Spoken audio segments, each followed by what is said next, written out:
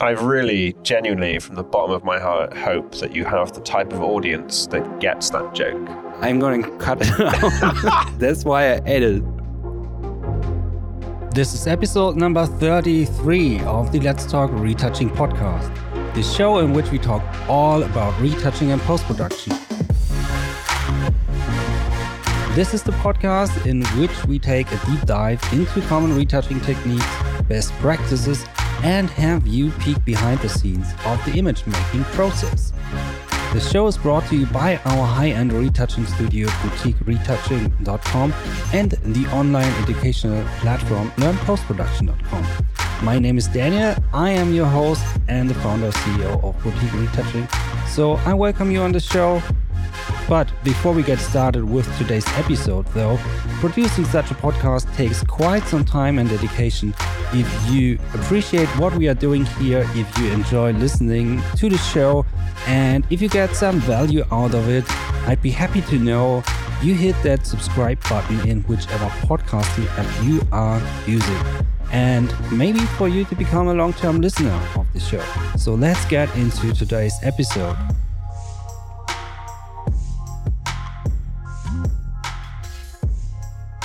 Hey everyone, thanks for tuning in into today's episode.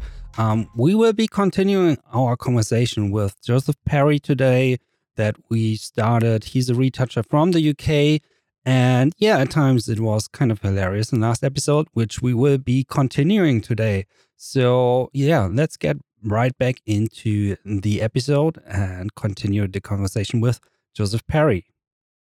Let's get back to the real stuff. Let's switch from the philosophical topics to more hands-on. Yeah, sure. Okay, so what is on Joseph Parry's workstation? I have the largest mouse mat known to man because I love gaming. And you're retouching with a mouse, I guess. No, use a Wacom, but I interchange between both. I mean, if it's something like a pen tool, then I usually use the mouse because I just find it's a bit quicker and more stable than using my wrist for it. But if it's, healing, dodge and burn, things like that.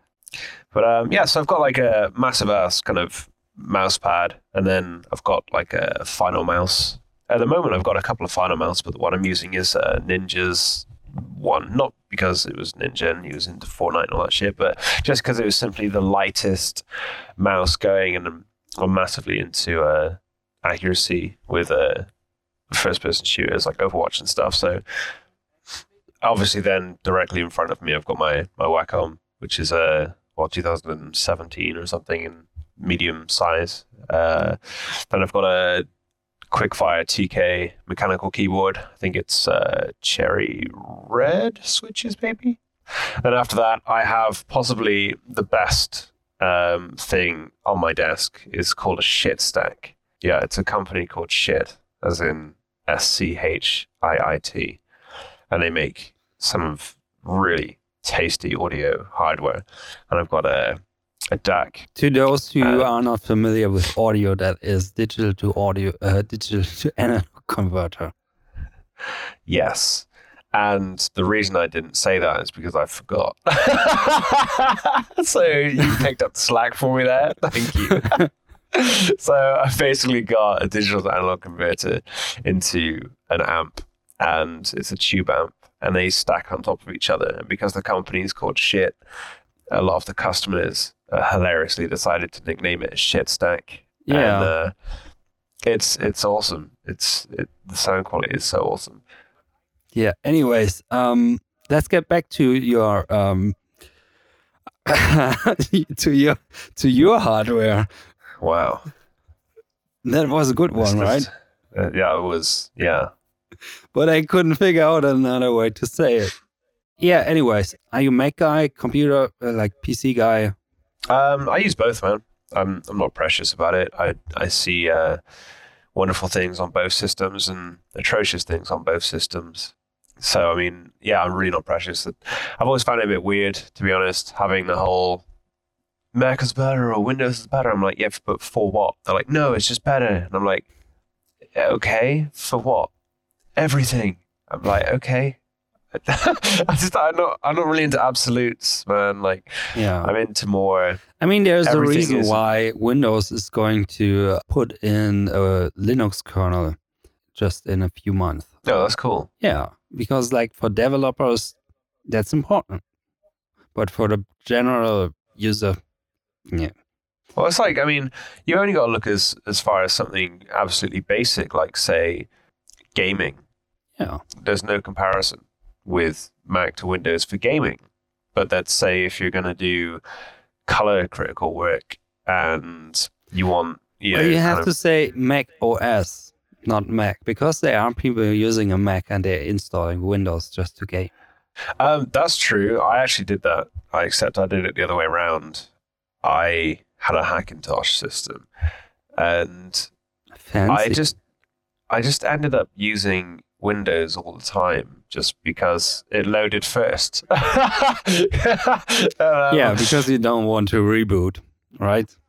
Yeah, but I think that kind of proves the point that there isn't really one operating system which is better in every way. Because ultimately, if it was much like, for example, you would never go, oh, I need to travel a distance of 100 miles. Shall I walk or take the car? The choice would always be, I'll take the car, unless you're a maniac or got too much free time on your hands. Yeah. Like, you're always going to pick it. So my point is, if you can kind of have the luxury of sitting down with 3 operating systems or whatever, and you go, oh, I should boot the other one, but screw it, I'll do it in this one. It kind of proves the point that, there isn't one which is always 100% better choice for everything, because you can pretty much do everything you can do in all of them, across all of them. They just have a slightly different way of presenting it or showing it. And, it's more, I think, niche, particular things that you would probably pick an operating system for. And a lot of it, I think, comes down to just where you work and how you work. For example, if you work somewhere that uses Mac operating systems, you're probably going to be more inclined to buy a Mac computer for your personal stuff if that Yeah. was your first exposure to it. And if you are going to have an IT staff, you're not going to get a Macintosh. So that's just life. Yeah. Yeah, definitely. Just how it is. Back to retouching tools. So you have a mechanical keyboard, you have your medium-sized Wacom tablet. In terms of screen, because screens are our entrance of the world of color and pixels. So what are you using? So I'm saving for an ISO, but until I can get one, I'm actually using a Dell. I think it's a U2713H. I think it is. They're like, I'd say once calibrated, they're not too shabby. They're certainly not. They don't have the one of the wide gamut displays. Yes. Okay. Yes. Yeah, I still have one, even from before LED backlight. Yeah. They're not. The uniformity on them isn't as nice as you'd like, but I mean. Yeah, I think I got it secondhand for like. But less then than on the 200. sides of the display, I usually have the Photoshop panel. So, no. Yeah. So, Yeah. But I'm using it as long as it's working, and then I'm going to put it in the trash, in the bin. I think I'd probably just keep it as a backup in case anything ever happened. Yeah, if you you never are doing know. a job Right. and it goes down, at least it's good enough to do it. Just don't try to match the two displays and using them at the same time. Yeah. Then good luck. It'd be nice to get an ISO at some point there, but it's like Yeah, but the thing is, like, $1,700 is a if lot you're of not money. using the same model, then oftentimes it's not worth trying to match two displays. Yeah, I just try to match them closer because it annoys me. No, I would just use the same monitor every time. And then I guess the calibration thing for both of them is, I think it's a bonus if you can get both of them to look completely the same. But the thing is, you always get giving up something. So if you were to do it correctly, you would first measure the maximum black point of both displays, and then use the brighter black point as the baseline for the calibration. Yeah, weakest link, right? Yeah.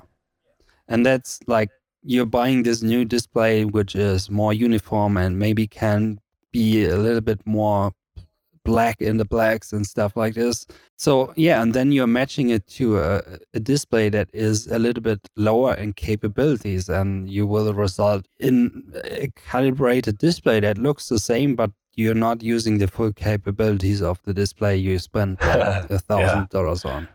I guess I kind of do it the other way around to that, as in I calibrate it to the maximum capability and then just deal with the other monitor not being able to keep up, but at least it's not purple. As long as the base white point or white gamut or gray level matching is the same, then you're usually good to go. Yeah, exactly.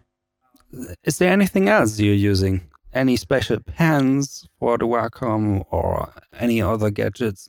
No, I mean, I think I'm a basic bitch when it comes to Photoshop. I only really need the basic tools, and not in like I'm better than you because I only use the basic tools. Not like that way. Just genuinely, I only use a couple of things in Photoshop to get done what I need done. So a lot of the stuff that you can do in there, while it's cool and fancy as fuck, it's like I don't need it or use it, you know. I mean, you can use fancy filter. Frequency separation? No, that's actually too fancy filters.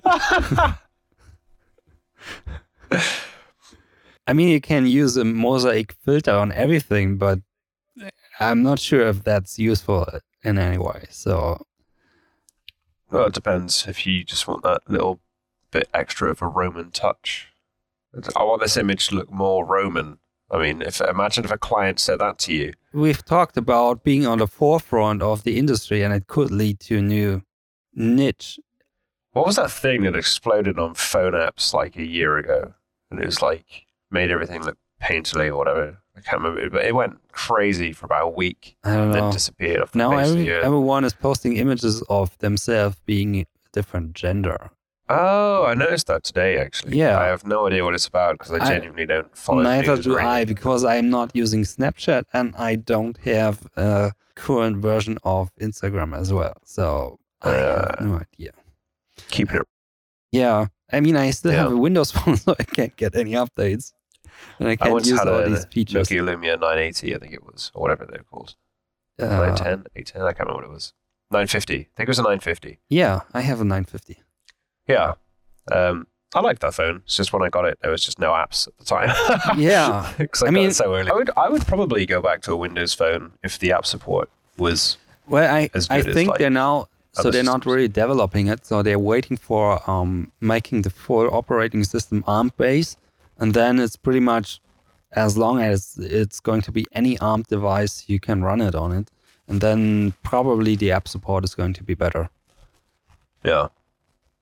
Oh, that'd be cool. That's what they're working on for the past few years. And seeing like Adobe going to support Photoshop on an Apple iPad Pro, that just proves, because like Apple is not so much pushing for it, but Microsoft and companies like Qualcomm and some others, they are pushing hard to get ARM-based apps, basically. And yeah, Adobe, when that is running ARM-based, you can run it on Windows ARM-based phone, basically the same thing on, or a tablet or whatever it is. I think it's not so much that they're always pushing for Apple and stuff like this, but Apple doesn't really care that much. So if the code is there to run on an ARM-based system, then probably others will take advantage of this much more than Apple. Yeah, supply and demand, basically. Yeah. Anyways, now let's touch just quickly on the software side. Yeah. So I assume you are using software like Photoshop. How does your, or let's say, how does your workflow look like in terms of you getting images to retouch? How does that process look, and through which software are you going to put? So I chuck it into Lightroom. No, I'm joking.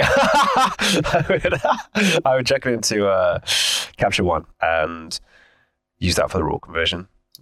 Reason being for that over Lightroom is I just the calculations that go on behind the scenes. It feels like I usually get a better result.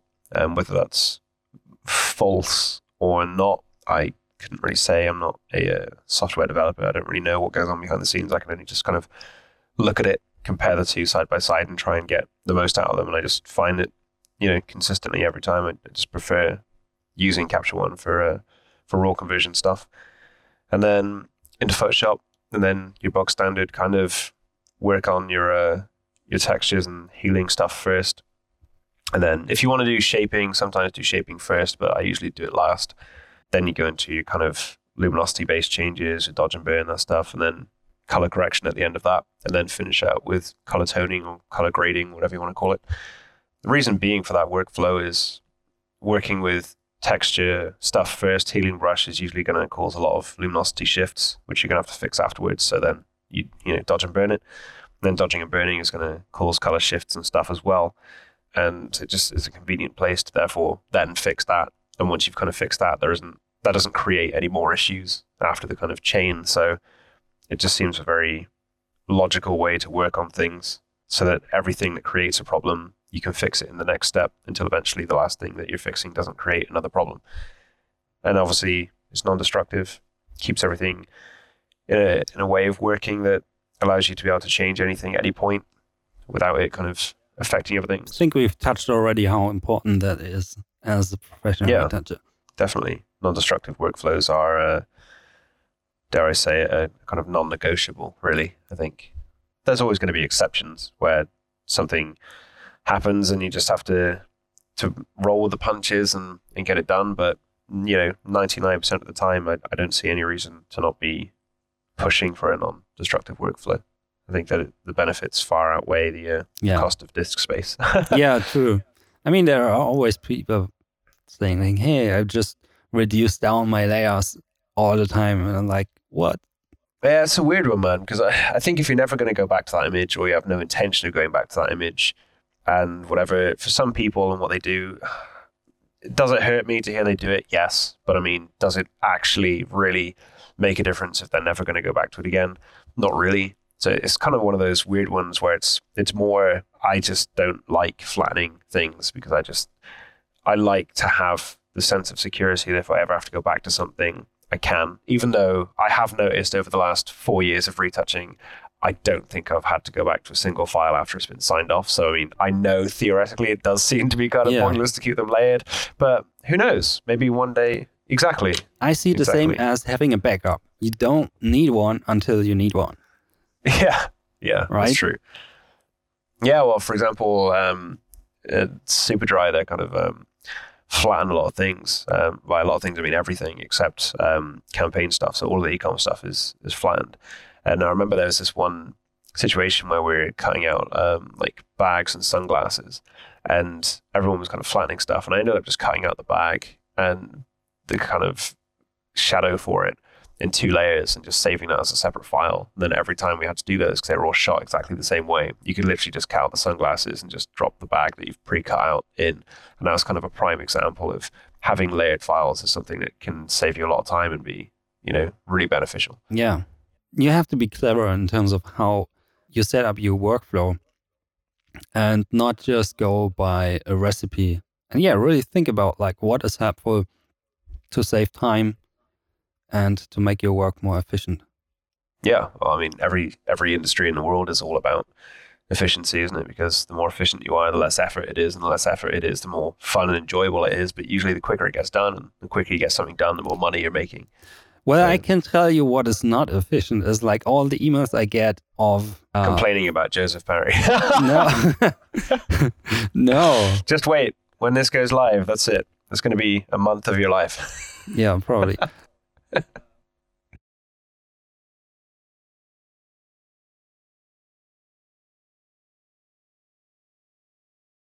Okay. Yeah, retouching workflow, I think we discussed in detail how important it can be for any retoucher to set up a proper workflow that is flexible. Yeah. Right, dude. Any more questions? Anything else you want to run through? Yeah. I like to talk with people about how they manage to find a balance between working long hours in front of the computer and their health and the rest of like having an actual life aside from retouching. Let me know when you find someone that that's a good one. Yeah, but we all aspire to make it right for ourselves, right? No, I just want dollar, and you don't get dollar without putting in the hours. That's what I mean. That's true. You've basically got to be prepared to work like 8 to 16 hours a day and not have a life. Basically, that's been my experience over the last 4 years. But that's the most uninspirational answer I've ever gotten on the podcast. Well, you know, the plus side to it is you have money and no time to spend it, so you get more money. But no, it's great to be able to wake up in the morning and go get coffee, go out to a pub or a cafe and get a morning coffee and experience life in a very different way when you're freelance. And I think that it's literally the best thing in the world. It's just so... It's not, I don't know, do you have a certain flexibility even though you are working constantly? So... Yeah, of course. You have endless flexibility. The only thing that matters is when's the deadline. That's it. It's like, when's the deadline? And you get it done a day before the deadline, you send it back. Yeah. Why? Well, for and then revisions. Just in and out and you're done. Yeah. You don't even know I was there. Oh, man. So, okay, work-life balance, not so good. But there is this aspect of physical health, and sitting in front of the computer is not healthy when you cannot balance it with something else. So how do you achieve this? I get up at 5:45 every morning and I go smash weights in a gym for an hour and then do cycling for a couple of miles and then come home. I mean, I make an active decision to be healthy, but if you don't, you kind of got to, or you're going to pay the consequences like later down the line, like 10 years down the line of just sitting in a chair doing nothing. Well, it doesn't take 10 years, believe me. No, but I'm saying if you wait 10 years, like it's probably going to be too late. Yep. So do something about it. Just do it. My recommendation as well, I can talk from experience, do something for your back. Getting up in the morning is a good thing. When we talked earlier before hitting the record button, I was saying like I just cannot, it's not a motivation thing, but I cannot do anything in the morning. But you should find a suitable time throughout the day when you can do anything except yeah, man, even just go for a walk for 15, 20 minutes, you know, just do something that isn't just sat down.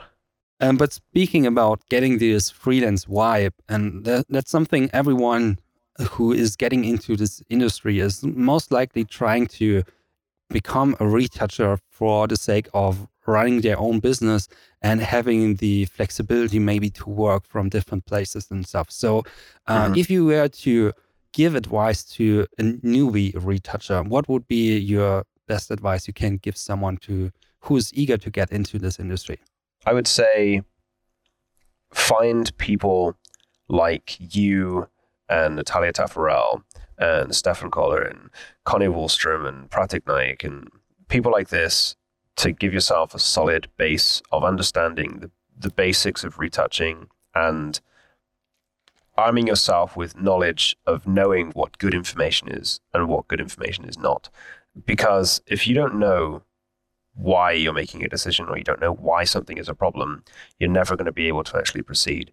And instead of taking years to get good at retouching from an understanding perspective, I would say make it a focus to seek out high quality information, especially information that's probably paid for, because you will end up cutting off so much wasted time and effort.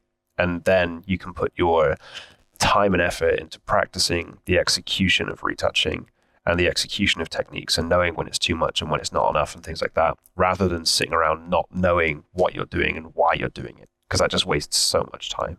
That was a nice one in terms of inspiration. I have my moments. I would also say join critiquing groups. I mean, people like Natalia and Carrie Bean and stuff like that, these guys have all got retouching groups that people are more than willing to tear you a new asshole in there. And honestly, I think that not being a delicate snowflower about retouching is the quickest way to proceed. Literally just go, I'm expecting there to be a lot of issues with this image, but here's my first attempt.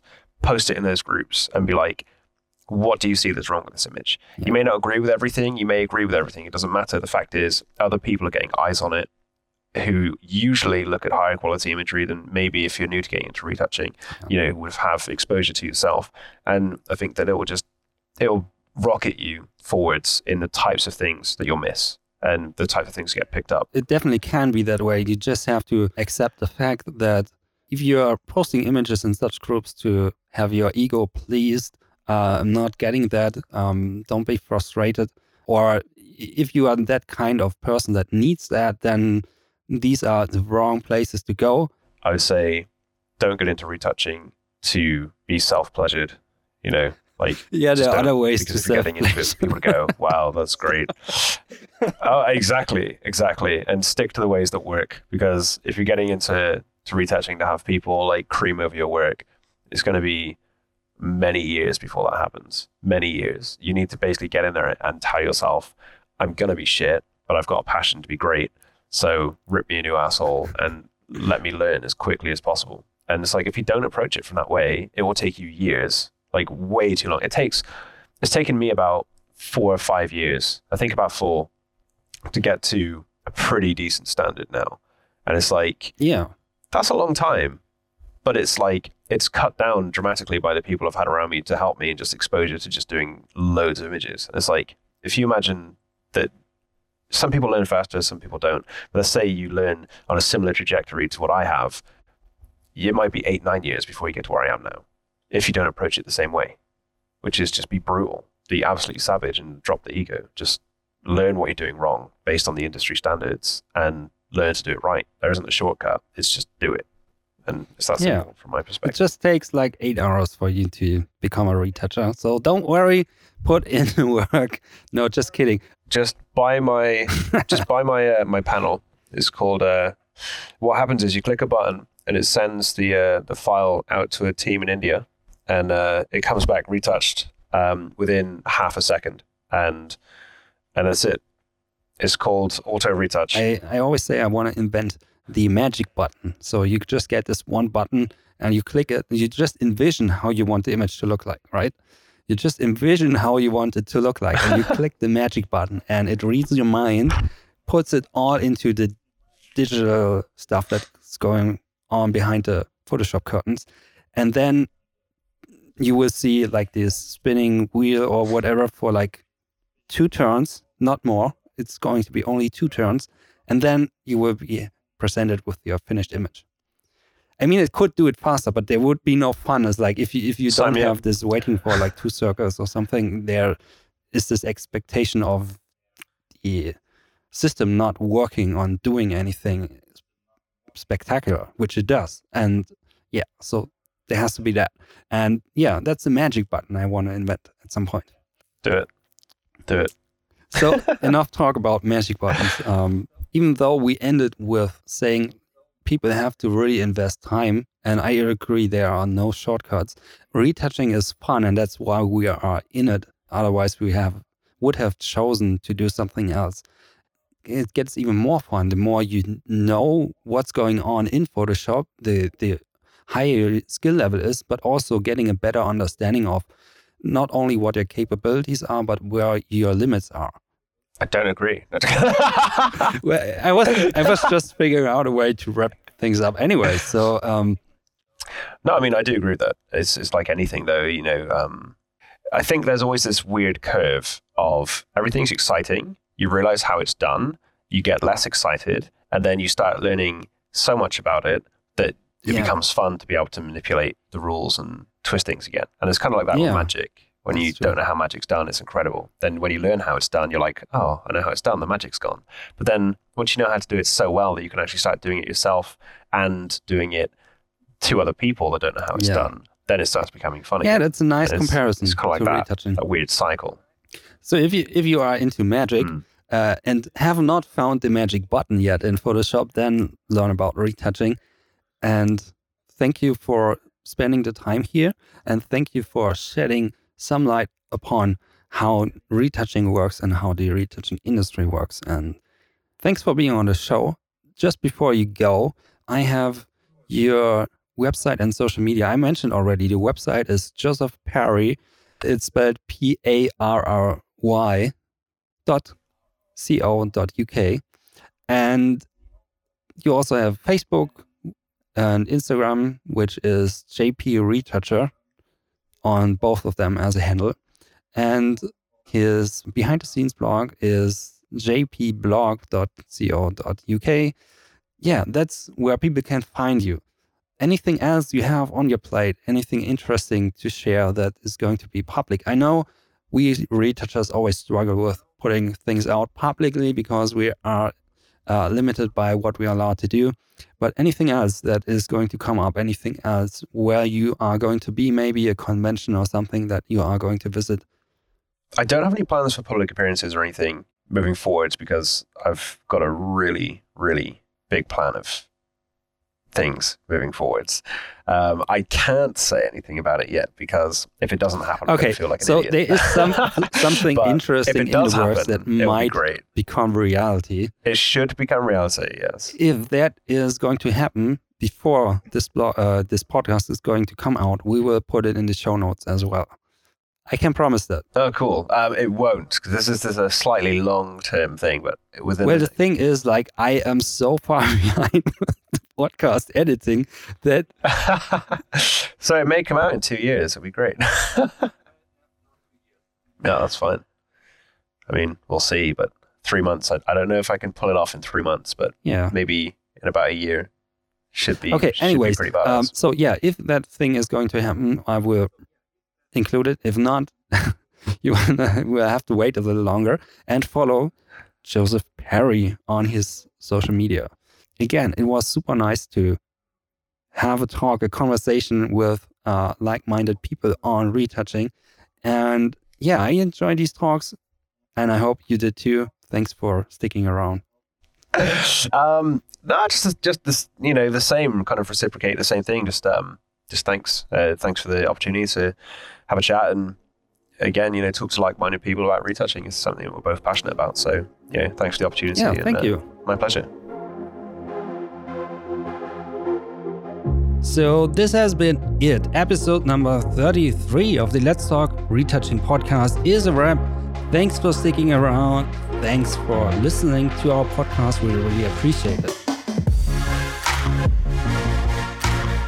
Also, if you have not subscribed to the podcast, whichever podcasting app you are using, hit that subscribe button so you can follow up with upcoming episodes we are publishing on a more or less regular basis.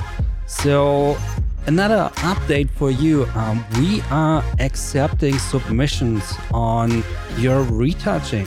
So if you head over to our website, boutiqueretouching.com, you can submit some images that we provide, or if you have the rights, the copyrights on images yourself, you can submit images and we will be doing a few critique rounds. So I am contemplating if I do these myself or if I can get other people to jump in and also help with the critique. Don't expect too much for it because it's going to be free and we are offering our time in return. So, but nevertheless, it's going to be valuable for everyone who is eager to learn retouching. And this has been it for today. I really hope you enjoyed it and I talk to you in the next episode. Literally everything is to do with sex. It's insane. What's the deal with racing steering wheels? Why Thrustmaster? Seriously, who sat down and just went, yes, Thrustmaster? It's just like any possible attempts to make things about sex, people will do it. They just will. It's like, let's make steering wheels, man. Let's do cars. Yeah. What do you want to call it? Steering wheel 9000? No. Master wheel, wheelmaster, Thrustmaster. I like it. We'll go with that. Useful is overrated. Yeah. Nobody cares about useful or not. That's why frequency separation 2.0 exists. You can also give like 2 pieces of advice. Is the question, what advice would I give to someone who's new to getting into the retouching industry? Yeah, I just wanted to fill more minutes. Every little, speaking of little and your hardware, no,